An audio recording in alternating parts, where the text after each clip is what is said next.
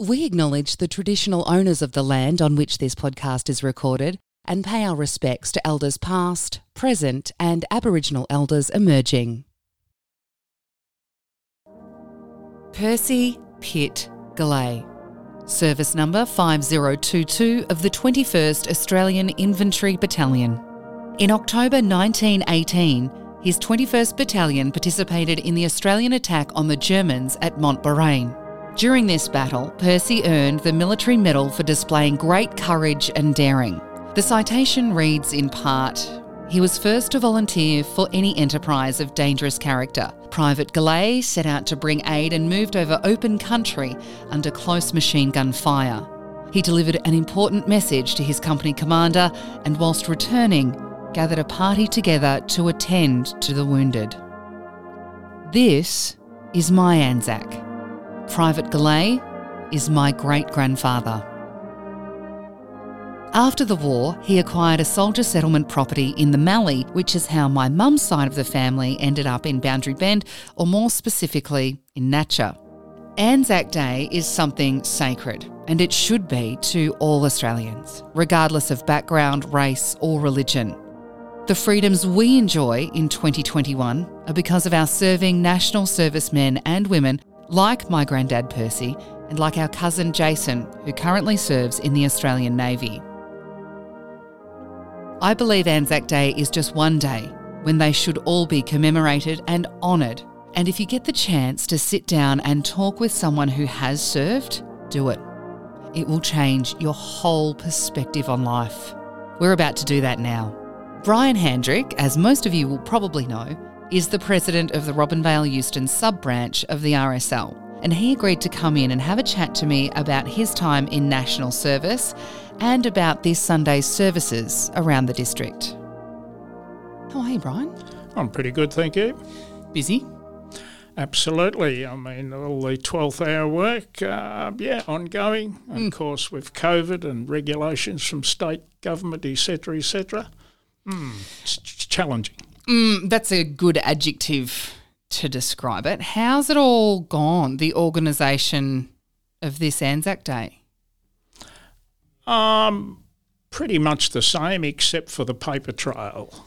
It is very frustrating to probably say all sub-branches within Victoria, because when you think our illustrious state government can allow anywhere from 70 to 100,000 people to gather in one major area and then restrict the veterans and their helpers and the younger veterans especially and the older ones who need care and help in marching in Melbourne. We in Robinvale, of course, we don't have a huge amount of veterans anymore, but we encourage families or next of kin to join in the march. That's a really important point you make. First of all, we'll go back to the 100,000 people gathering in one spot. You're talking about the MCG. Yes. Yeah. And this stinks to high heaven. The whole situation just stinks. And I don't want to get too political, but if they're going to restrict the gathering at the shrine and then 5 minutes down the road, a couple of hours later, 100,000 people can gather because of the revenue that the state government make off sport, I mean, I have a moral issue with that. How does it sit with you? Oh, absolutely the same. And all 99, probably 100% of the veteran community are overly concerned about that, that's for sure. I know we have a few veterans in Robinvale who endured the Second World War, and of course they do need help in their wheelchairs or wheelie walkers or help. And of course if they were to participate in Melbourne, it is more help required there because the march is so much longer and greater and bigger, but it's not allowing next of kin to facilitate help to the elderly, and it's definitely not encouraging any younger veteran that has seen horrendous service to be involved and know they're most welcome and be appreciated by the community, the wider community, in their giving up a lot of their freedoms, and some, of course, enduring mental and physical trials and tribulations. it's a very difficult one to grasp. This shouldn't even be a political issue, but it's the whole... It's exactly what you said. It's not being able to recognise our national servicemen and women that have served, to me, is absolutely un-Australian. It's ANZAC Day, for goodness sake. There shouldn't be rules around this. No. Should there? I mean, there has been some good rules that have been put in place, and one was many years ago. There was military vehicles, and no doubt some of them are pretty old, that were in the parade, and of course there was an accident, and so the logic of that was that if you've got jeeps or trucks that have got history, and especially military history, they lead the parade. Now, Robinvale has 2 jeeps, one Australian one was owned by a local Second World War veteran, and another one that the museum purchased that was the American jeep owned by another ex-Australian serviceman in Menangatang. Right. And they're in the museum, and many years ago were able to put them in the march, but of course the protocol there is any moving vehicle must lead the march and not come behind the marchers, which is understandable. So will those vehicles be in this year's march? No. The OH&S with those vehicles is quite questionable. They have to be, very roadworthy to put in a march. And it would be very unfair on the museum people and those that are operating it for the jeep or jeeps to sort of conk out halfway through the march, and then everybody's got to go around them. Yes. And it'd also be unfair to expect them to maintain them to be used once a year. It is a challenge. One thing, they don't have to be registered, but the OH&S and the logistics of it are very high priority. So there is a march. So all the services are happening in Robinvale, because this has been a question that I've been asked multiple times, especially over the last week. I did see something go up on Facebook this week, but everything is happening. There's a dawn service. That is correct. And there is the march at 10:30, isn't there? Yes. Great. And then, of course, in between the dawn and the main service at Robinvale, we go to Euston. The Euston School coordinates the presentation there at their cenotaph. My role there, and that is to bring the flags over, and the community then march. The Robinvale Community Band will lead that march. With the logistics of them being prepared for Robinvale, they will march at Euston. The band will lead the march, and they will march past the cenotaph. They will stop playing, and the parade will dismiss and go to the cenotaph. The band then will proceed to the waiting bus and proceed to Robinvale in preparation for the big service there. Wow. So what time does the Euston service start? What time do you have to take the flags over? Oh, yes, yeah. Well, the flags, it's the local RSL here. We have flags representing all the forces and any country flag. We have Fijian, we have ex-Fijian military people in the community. And the protocol there is with the flags, national flags must be carried by a citizen that has served under that flag. Right. So let's talk about service, and we'll come back to the details of ANZAC morning a bit later on. But let's talk about service. You were a national serviceman. Tell us exactly what that means to those of us civilians that don't know military protocol. Tell us about what a national serviceman is. Well, if we go back in history, the Australian government of the day back in the 1960s, one would imagine cajoled by the Americans to join with them in supporting South Vietnam. That was a non-communist state. And much to a lot of Australians' people's minds, Vietnam was a dirty war. Some say we shouldn't have been there, but you do, as most of us are brought up, to support the flag, support the government, and do what is the matter of the day. And I was called up in the 14th ballot. There was 4 ballots a year, intakes, and there was about 1,000 personnel that were taken to Melbourne. There was 4 of us from Robinvale that got on a bus and headed to Melbourne back in October 1968. And the other 3 that went with me, who I went to school with, they served in Vietnam and I didn't. That was just the luck of the draw. So what was it? Was it literally just the luck of the draw and luck of that ballot that they went and you didn't, or was it? Well, we really don't know that process. I mean, you had to pass a medical to become a soldier. Mm-hmm. Even though I wear glasses, I was given a classification of 100% health. You had to be physically fit, and you imagine 1,000 guys in their jocks standing in big barracks in Melbourne, and the doctor's having a look at you, open your mouth, oh good, your tonsils are gone, pull your jocks back, oh that's a decent appendix scar, that's good, you won't cost us anything, was the comment. Yeah, right. So it literally was, have a look at what you've still got that could cause issues, and they tick it off and wow. So what was going through your mind as you're standing there in that line, in your jocks, what's going through your mind and the pit of your stomach? Was it fear? Was it excitement? Was it anger? How are you feeling? Oh, I don't know. I remember my father said to me, because he served in the Second World War, and he was in Guinea and the Solomon Islands, and his words to me when I got on the bus in Robinvale was, just remember your upbringing, boy, and all the best. Really? What did he mean by that? Oh, well, having been in the military, he knew the temptations of, I'll leave it at that.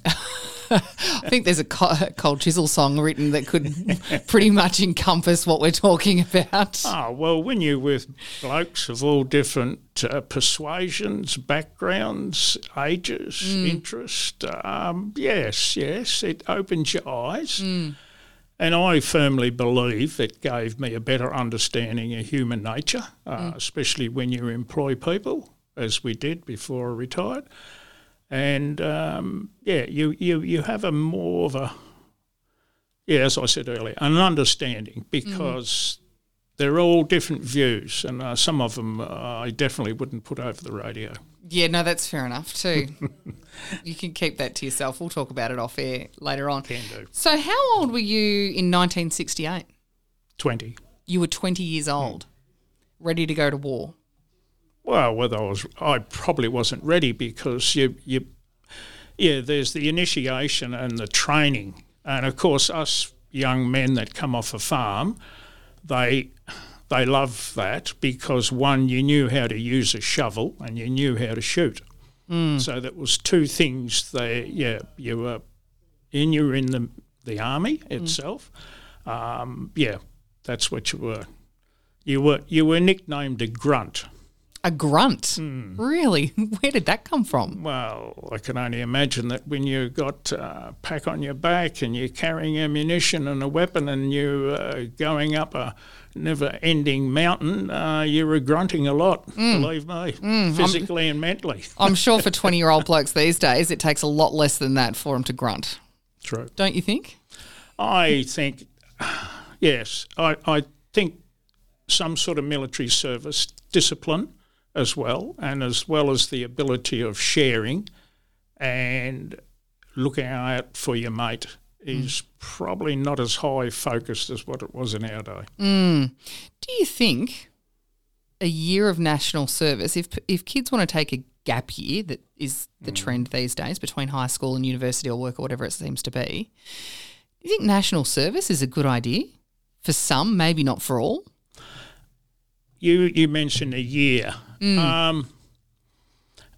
You would just be at the end of that year probably becoming more acquainted and used to the vocabulary that's used, your occupation, because you've got to understand in the military it's just like a township. You know, you have plumbers, you have builders, you have engineers, you have road sweepers, you have everybody. And after 12 months, you're really only finding your way, in my mind. Yeah, okay. That's interesting, isn't it? So it could be a... Oh, yeah, well, a year probably wouldn't hurt for those who don't appreciate the discipline. That is probably something else that, because in our age group, discipline, when you were told no, it was no. And if you forgot to do something like I'll give an example here, was that bucket, I'll use the word, after various exercises and routines and marches and stuff, and then we're back on the parade ground, gravel parade ground, and somebody stuffed up, so you were down on your hands and toes only, your rifle in front of you, and you're doing push, and your pack on your back, and you're doing push-ups with claps. So there was dust was being made and going into the rifle, which Brian didn't think about. And I remember after lunch, of course, the instructors, righto boys, weapon inspection. And of course mine failed because I hadn't kept my weapon clean, and that is paramount. So I had the job then of going onto the parade ground and picking up any cigarette butts and polishing the brass of the fire extinguishers as part of the penalty for not carrying out the required mandatory duties. Wow. It's unbelievable, isn't it? And that's only training. That's correct. Yeah. So in my mind, that level of discipline, and we know how levels of discipline have waned in recent generations, I suppose. I think it could be nothing but a benefit, don't you think? I think it probably helps that, as I said, most people, our age group then, there was more yes and no and please and thank you in life. A greater respect for probably the police as well. But then, of course, you always have those that want to broker it. Well, that's it. And I mean, I suppose my thoughts were, and I haven't given it a huge amount of thought. I've always thought national service is a good idea as long as you have the choice whether or not you want to go and see combat. But, you know, we've got juvenile detention centres that are overflowing, and maybe some sort of national service might be a good idea there. But I digress. Let's talk about you. So being a national serviceman means you were never deployed overseas. Is that right? No. Okay. It's totally incorrect. Oh, is it? Yes. Tell me what a national serviceman is. Well, a national serviceman, it depends on where what your skills were. I went in with guys that had skills in mechanics. Okay. And they went into RAME, which is Royal Australian Electrical Mechanical Engineers, or another mechanic side of it, or if they had skills in truck driving, a lot of those guys become a transport and corps. Yep. It was so varied. It all depends where at the time was the need, I believe. I don't know. I might be wrong there. Yep. But you can only look back with retrospect and think, oh, yes, that's probably why. I mean, we had guys that were qualified school teachers when I joined up. You know, yeah, right. we had a whole gamut. There was a range of ages as well, not only 20-year-olds, but some were 23, 24. Right. They had put off to going in. They were allowed to do that to facilitate their educational requirements. Or not unless you had dispensation to get leave because of medical problems within the family. There's lots of different scenarios. I mean, you talk to a lot of others and they'll say, oh, no, that's not quite right. Well, maybe it may be. But I'm only recalling and saying what I learnt to a degree plus endured to a degree. Yeah. So what was your job after you'd finished training? Well, training is your rookie training takes 3 months. And that's where you learn to march, you learn to have your uniform washed, cleaned, ironed and tidied. You learn how to shoot and so forth. You learn, even some machine gun work, hand grenade, whatever. But then you go into your corps. And your corps could be, as it was with me, infantry, because I had a farming background and we're used to digging holes in the bush. You had those, as I mentioned, about one of the guys, he was a mechanic, so he went into the mechanic side of things. That's called corps training. And if you happen to have a first aid course and had a reasonable high quality there, you can end up a medic. Another thing people don't think favourable, I know we used to call them all various names, that was the cooks. And the old adage from the First World War was an army marches on its stomach. And of course, us infantry guys were very critical, we were young, naive.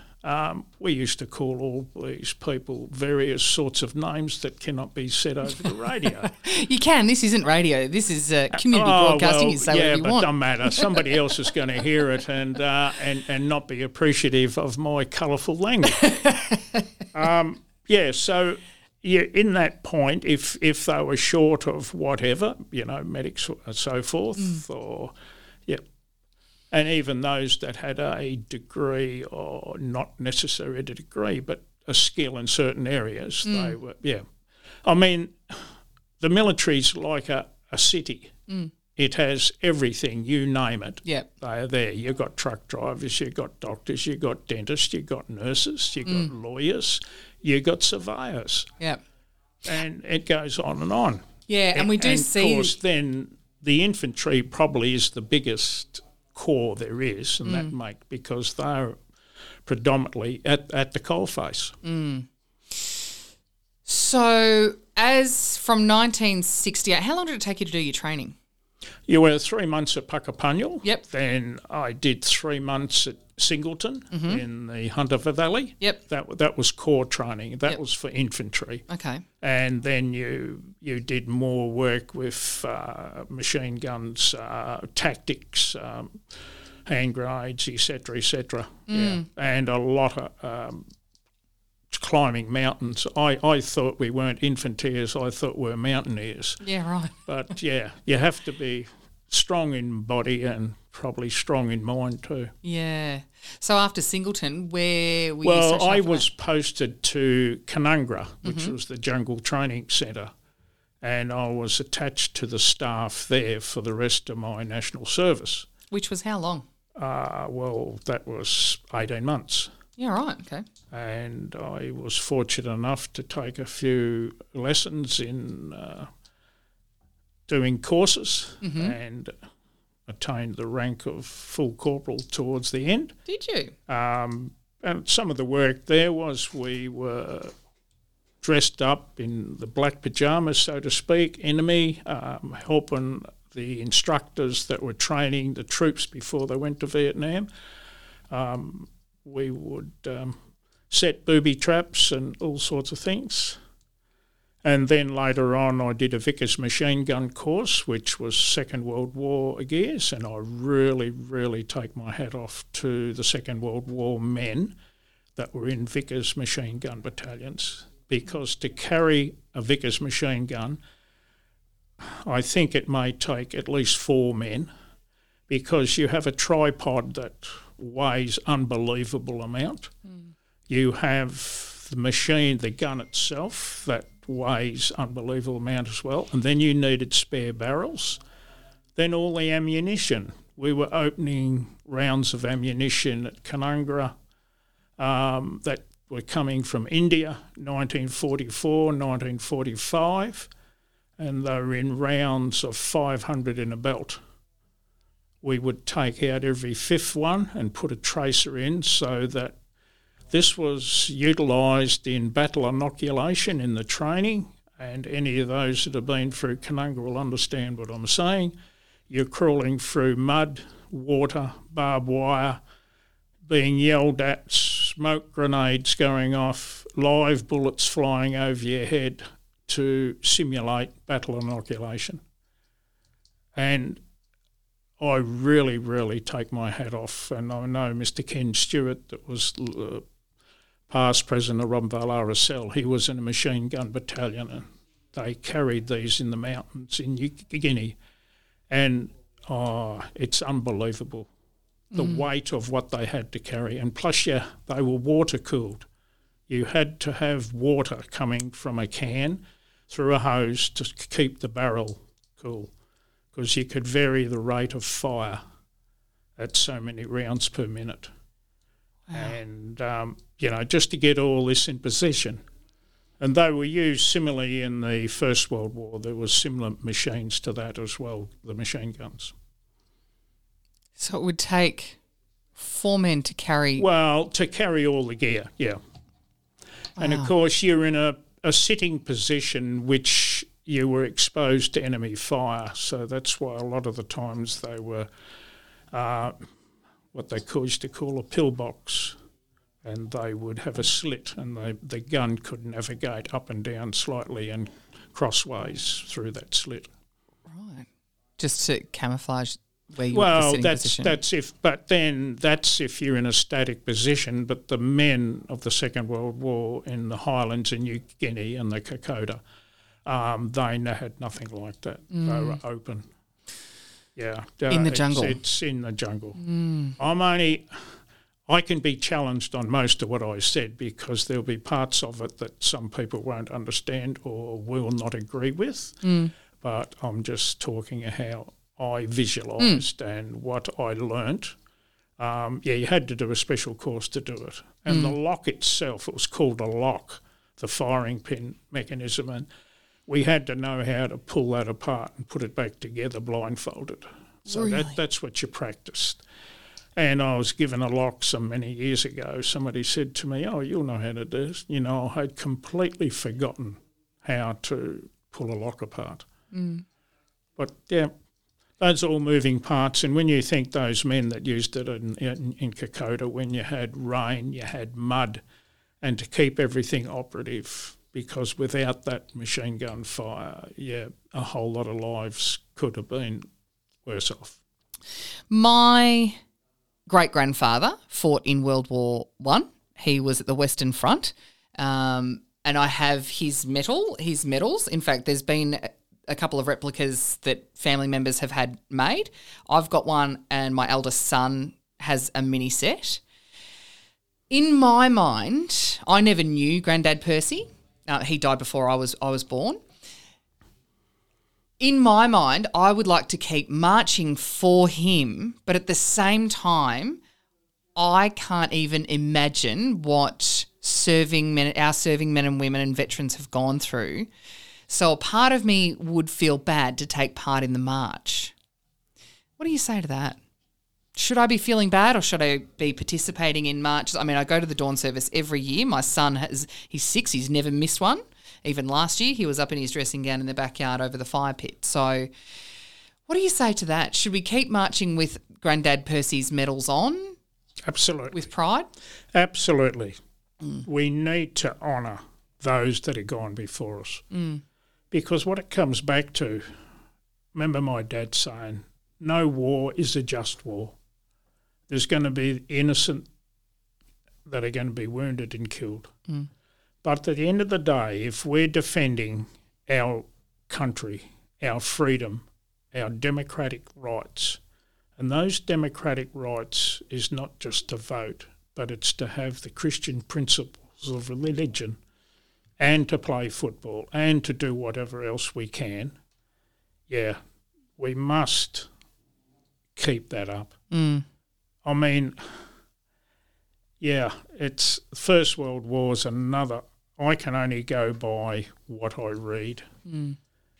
And I used to make critical comments as a younger person about the cooks. The terminology at some stages was, to be polite on radio, was they used to fit it into pots and turn it into excreta.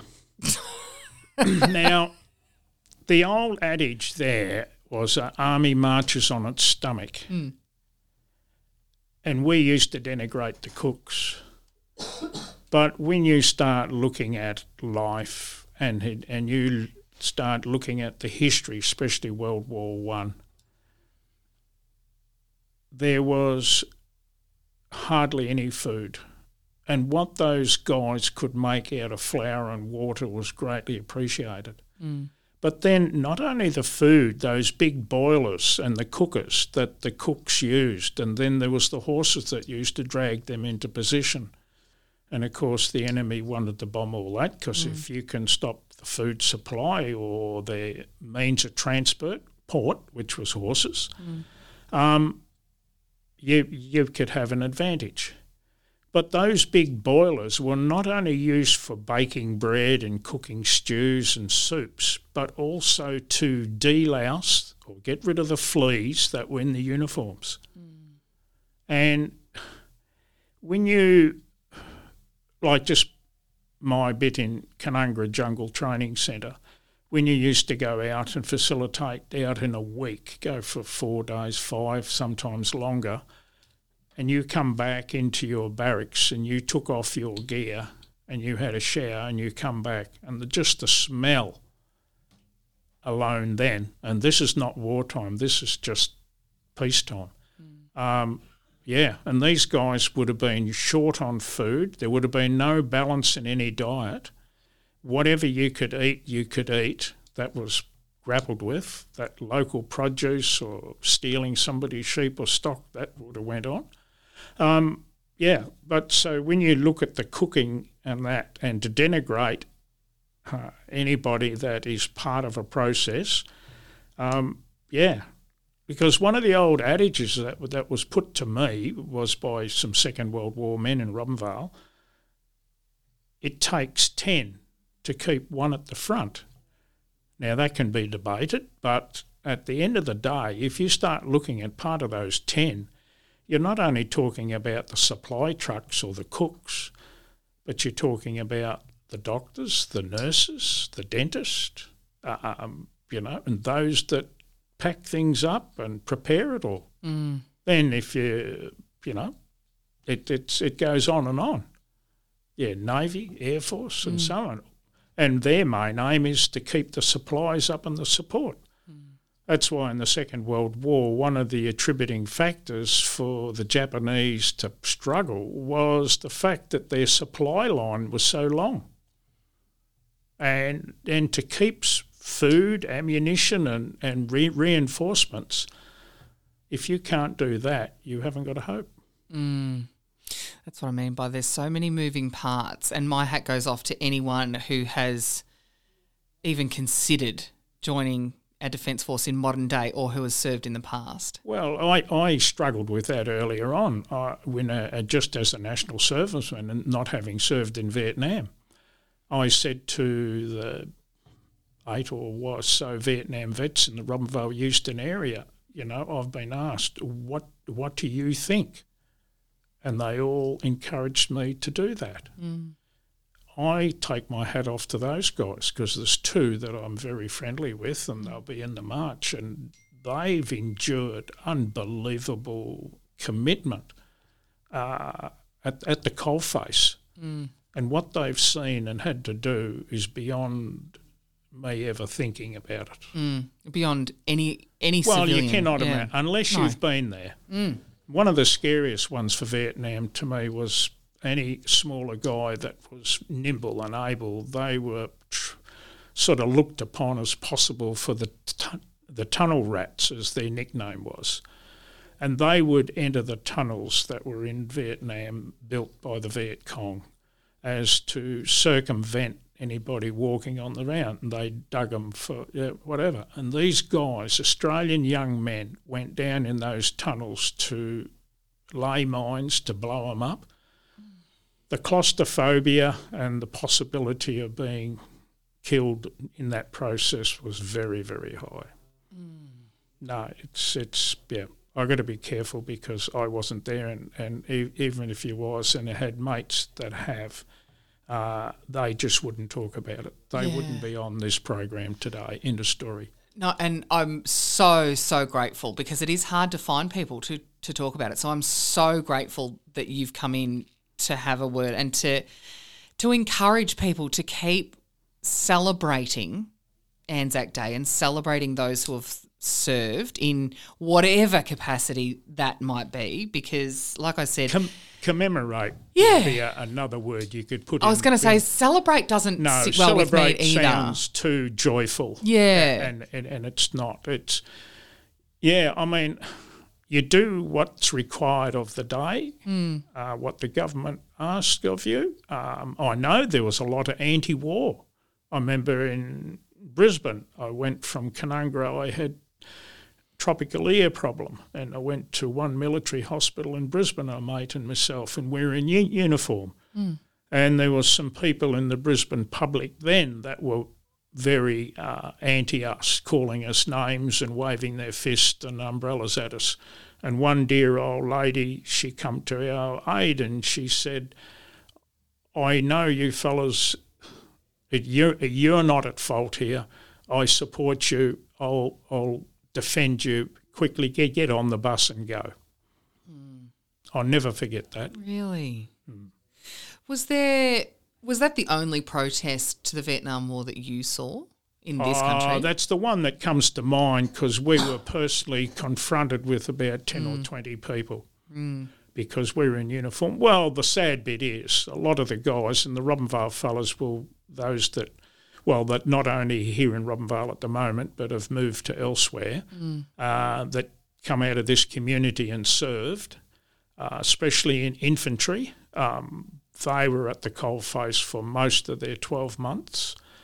And some historian has been brave enough to indicate that the infantrymen of the Vietnam War in their 12 months of duty served more time at the front than the average Second World War person. Now, I've been very brave to say that, but that was a comment that was made. Now, how that can be substantiated, I do not have a clue. But I know that the military in my era that went to Vietnam, and those that are in the battalions, yes, their predominantly time of 12 months, the major portion of that 12 was at the coalface. So mental trauma and so forth is still, and I know one of the guys here today has told me things, and he said to me, don't you ever repeat it? And I said, I definitely won't. And I think everybody And I think we've got to respect. It's not only a matter of honouring those that have gone before, but yes, you got to try and visualise or have empathy. What have these guys been through that we don't know about? Yeah. And we'll never know. No. Unless you've been there, you will never know. No, and you can't even fathom imagining what any veteran that's seen combat has gone through. We haven't. Well, I don't. No. And that's where I make that a point again. I'm very, very cautious what I do. What I believe is why I'm doing it, because I believe these guys need support. Our children, our grandchildren, and our immigrants need to understand that this country is built on a lot of blood, sweat and tears, and we're such a blessed country with minerals, with opportunity, with water, etc., and we need to appreciate those that have gone before and those that have allowed this democratic, free society to exist so far. Absolutely, and we also need to continue to protect that. Oh, absolutely. Protect our entire... we do. Yeah. And this is why I believe the state government, now I'm going to get a bit political, needs to get out of their box and start realising that this is a national disgrace to not allow the veterans and their families and supporters, because a lot of these men that are suffering, they need family. And unless those family are very allowed and accommodating, and these guys can mix with their mates and others, and that can give them a boost. And if it helps them in their health and well-being, God Bless them. Absolutely, and they absolutely should be able to do that. As far as support goes from the RSL, from Legacy, in the US, and I'd lived in the US for a while, so they have veterans hospitals. They have special veterans everything, but there are still a lot that fall through the cracks. How is it with the Australian Defence Force now and support services, even, 50 years post-Vietnam? I think our federal governments have been very open to it, and I stand corrected. What I say, I'm only going by what I see and hear. I know my involvement as president of Robinvale Sub branch is with what we call Area 6, which is in Victoria. All RSLs are in an area, in different areas, and Area 6 extends from Mildura right down to St Arnaud and across, doesn't take in Swan Hill, but goes right to the South Australian border. And you're mixing with their career soldiers and whatever, and most of their focus is, any fundraising that's done is for the welfare of the veterans. If support, for example, we have a mental health clinic now that's free to everyone and it's due to a lot of hard work, would it be something that veterans would go and use? Because these things have got to be horrendous to think about, let alone talk about. I think if you have a young person, male or female, that has a degree in something, she or he has to regain the respects of those that she's trying to help. And if that can't be done, there's not going to be the achievement or the two-way flow as we'd like it. I don't know, I might be wrong. But then, it's terribly difficult for some people to open up and let others know, yes, I'm having problems. Both physical and mental. And I think we talk about that a lot. It's also a generational, it's hard for anyone of my generation and younger to open up and tell and talk about mental anguish that they're going through.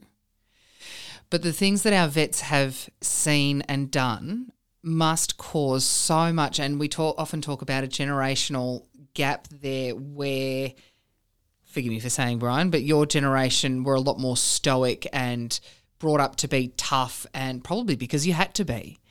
So it would be a lot... Well, that was part of the army motto. Well... Shut up and get on with it. Exactly. Yeah. Exactly. Pull yourself together, man. That's right. Yep. Which probably proves to not be helpful after you've seen and done all these things.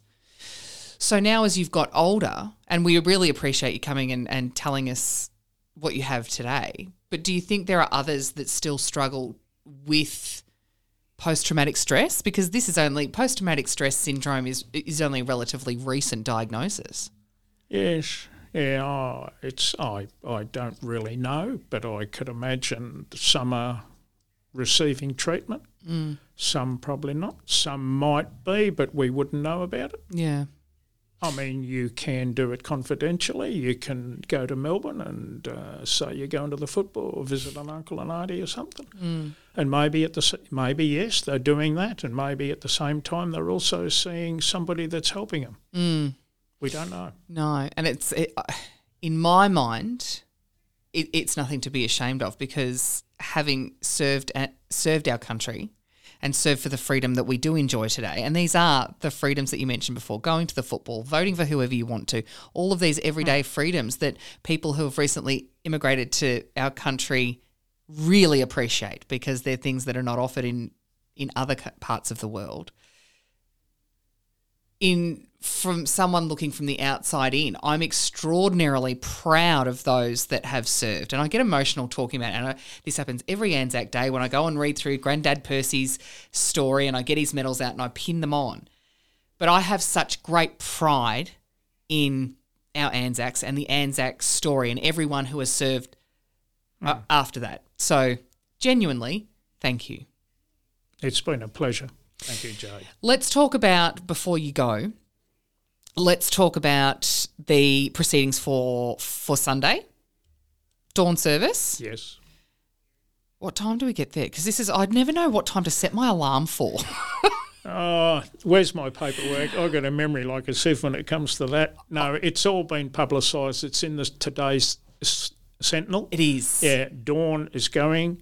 We will not be having the resource centre open for cup of tea after dawn and the main service because of the close proximity. If those who can recall it, it's normally a great melting pot of past school students, etc., and all with probably family history of military service.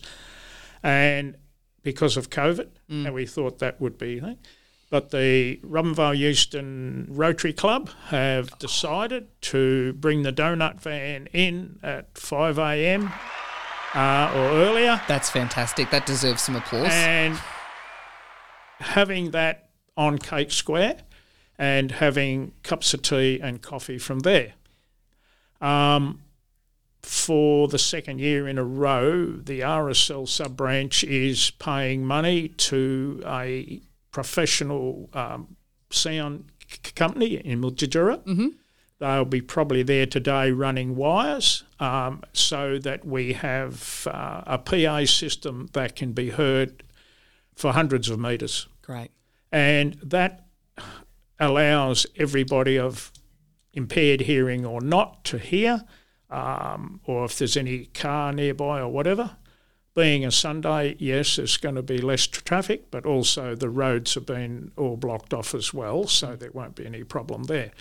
But at least we're getting back to normal to a degree. All we want is the people to attend. Absolutely. Our biggest draw card this year is our guest speaker for the main service, and she is a serving major in the Army. She's a ex-Euston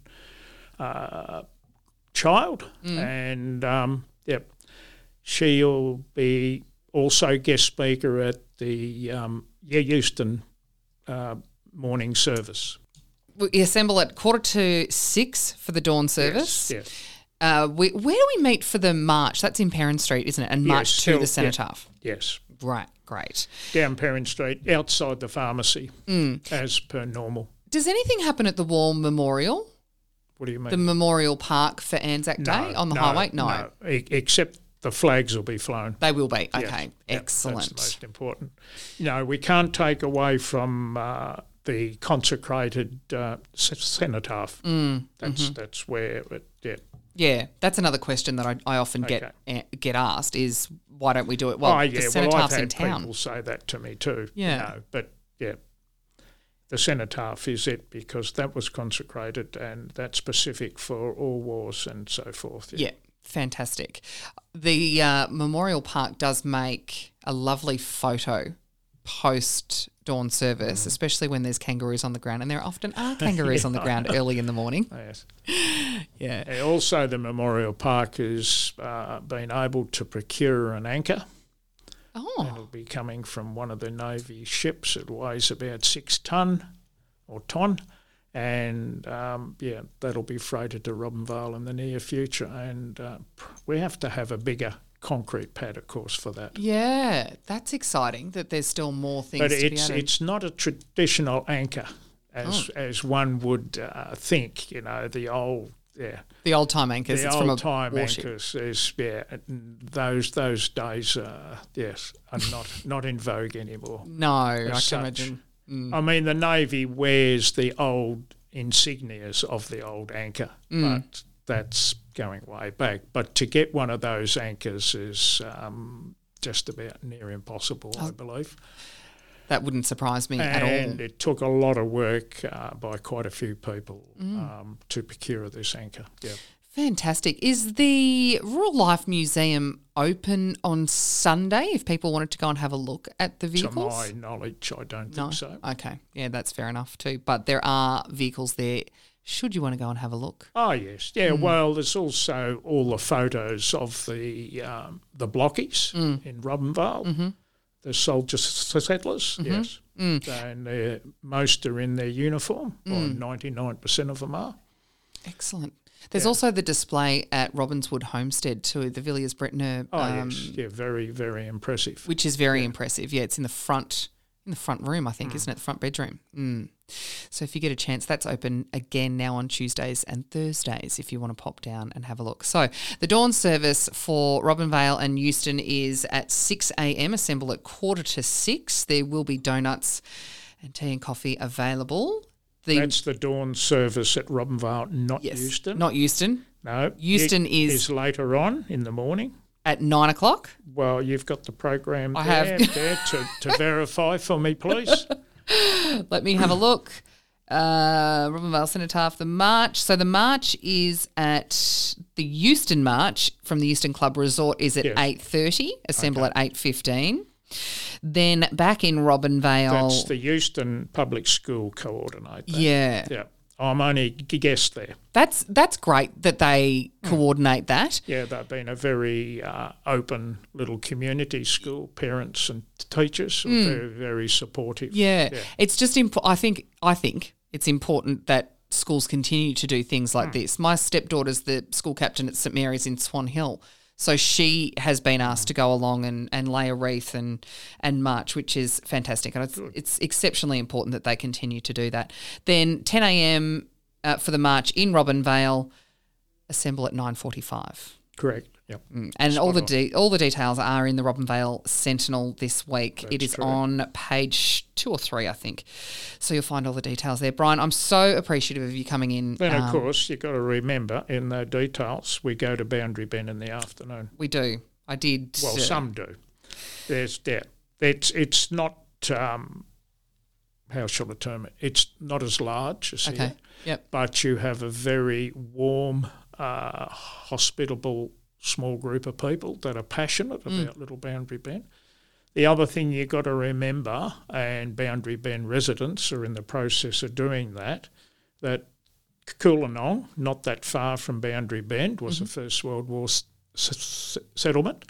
And there was a book out by, I think, one of the Ryans, might be Rita Ryan, I stand corrected on that, with a photo of the men mounted on horses to ride to Melbourne, would you believe, all the way to Melbourne on horseback for the opening of the shrine. Really? Yes. Wow. That's incredible, isn't it? See, then you got further First World War settlement closer to Anurello, Bannerton, where there were 60 properties there. Yep. And in amongst that 60 properties of First World War settlers, you had quite a few Aussies, men, that and their families that did not serve. Yeah. So you had a mixture. And Joe Bond's father was one of the men that didn't serve but was able to procure a property there. Right. And those properties were the square mile, 640 acres. And somewhere along the line in the bureaucracy of thing, they decided to take back all the properties from the men and redistribute them in another format. And it's been known that some of the men had done quite a bit of work in clearing the land to grow crop, and some didn't do much. And, of course, when it was reissued, yes, it was a bit of a challenging time, I'll put it that way. Yeah, that's it's a good adjective to use, I guess. There's a few others that you could use. Well, that's why I'm very discreet on the fact, yes. Yeah. So, yeah, I'll be making mention a little bit of that because I believe it's quite interesting. And, of course, there's an opportunity now for me to say that the water that came to Bannerton, Soldiers and Anurello, and there, those soldier settler properties and the other properties, came by earthen channel all the way from the Grampians. Did it really? Yes. There's quite a few people don't believe me. But anyhow. Channel from the Grampians? Yes. But there's a river right there. Yes, but they never had pumps. I suppose in World War One they didn't have pumps. No. Well, post-war, yeah. Wow. Well, when you think the Robinvale Lock and Weir was only built after the First World War. Yeah. Yeah. That's another story again. It is. Yes, I mean, it's, Well, We'll have to get you in again to tell more stories. No, not really. Yeah, I think so. I'm not the historian that others are. But it's been a very enjoyable chat. I'm only at the School of Hard Knocks. Which is where you get the best education, isn't it? Well, you learn the hard way, yes, the practical way. And if you stuff up, you pay for it. Exactly. Hey, just quickly, is Richard still playing footy? No. He's not. He's not, no. Is he still involved at Yarrawonga? Was he over at Yarrawonga or is that Brad O'Connor? No, Brad's there. Well, Richard's there. Yeah, he's cemented himself into the community. Yeah. Yeah, he's got a wife there and got 2 little girls, and Andrea teaches at preschool and so on. Oh, wonderful. Richard's on his own business now as a sparky. He's got an apprentice on with him. Excellent. And more flat out and you can poke a stick at. Matter of fact, Yarrawonga, the growth there is just unbelievable. Yes. People coming out of Melbourne and buying property because the COVID's really accentuated. And, and if you go up the Yarrawonga main street, you've probably got about 10 to 12 different opportunities to have a coffee. Yeah, absolutely. It's an interesting. I love Yarrawonga. I've got a few clients over there. But, it's a monoculture too. It is, very much. Yeah. We have a lot to do with the council over that way. They're part of the Murray River Group of Council. We're catching up with them again. They've got a huge challenge there because they're still debating about the bridge and whether that bridge should go where, what, or how, and why. But the longer they leave it go, the more expensive it's going to be. Well, exactly. We've been battling for a new Swan Hill Bridge now for 40 years, so they'd want to start fighting for it or make a decision sooner rather than later. But we digress. Brian, I really, really appreciate you coming in today. I know how busy you are. If you haven't got your badge yet, where can we buy the ANZAC Day badges? ANZAC badges are on sale in Perrin Street, next to the op shop that's near the jewellers. Yep, Bruce excellent. Gibbs. Yep. Fantastic. So go and buy your ANZAC badge. Make sure you come along to one of the services, if not all of the services, on Sunday. Why not? If somebody can go to 4, I'll take my hat off to you. I'll buy you a beer or 2. You're on, Brian. Challenge accepted.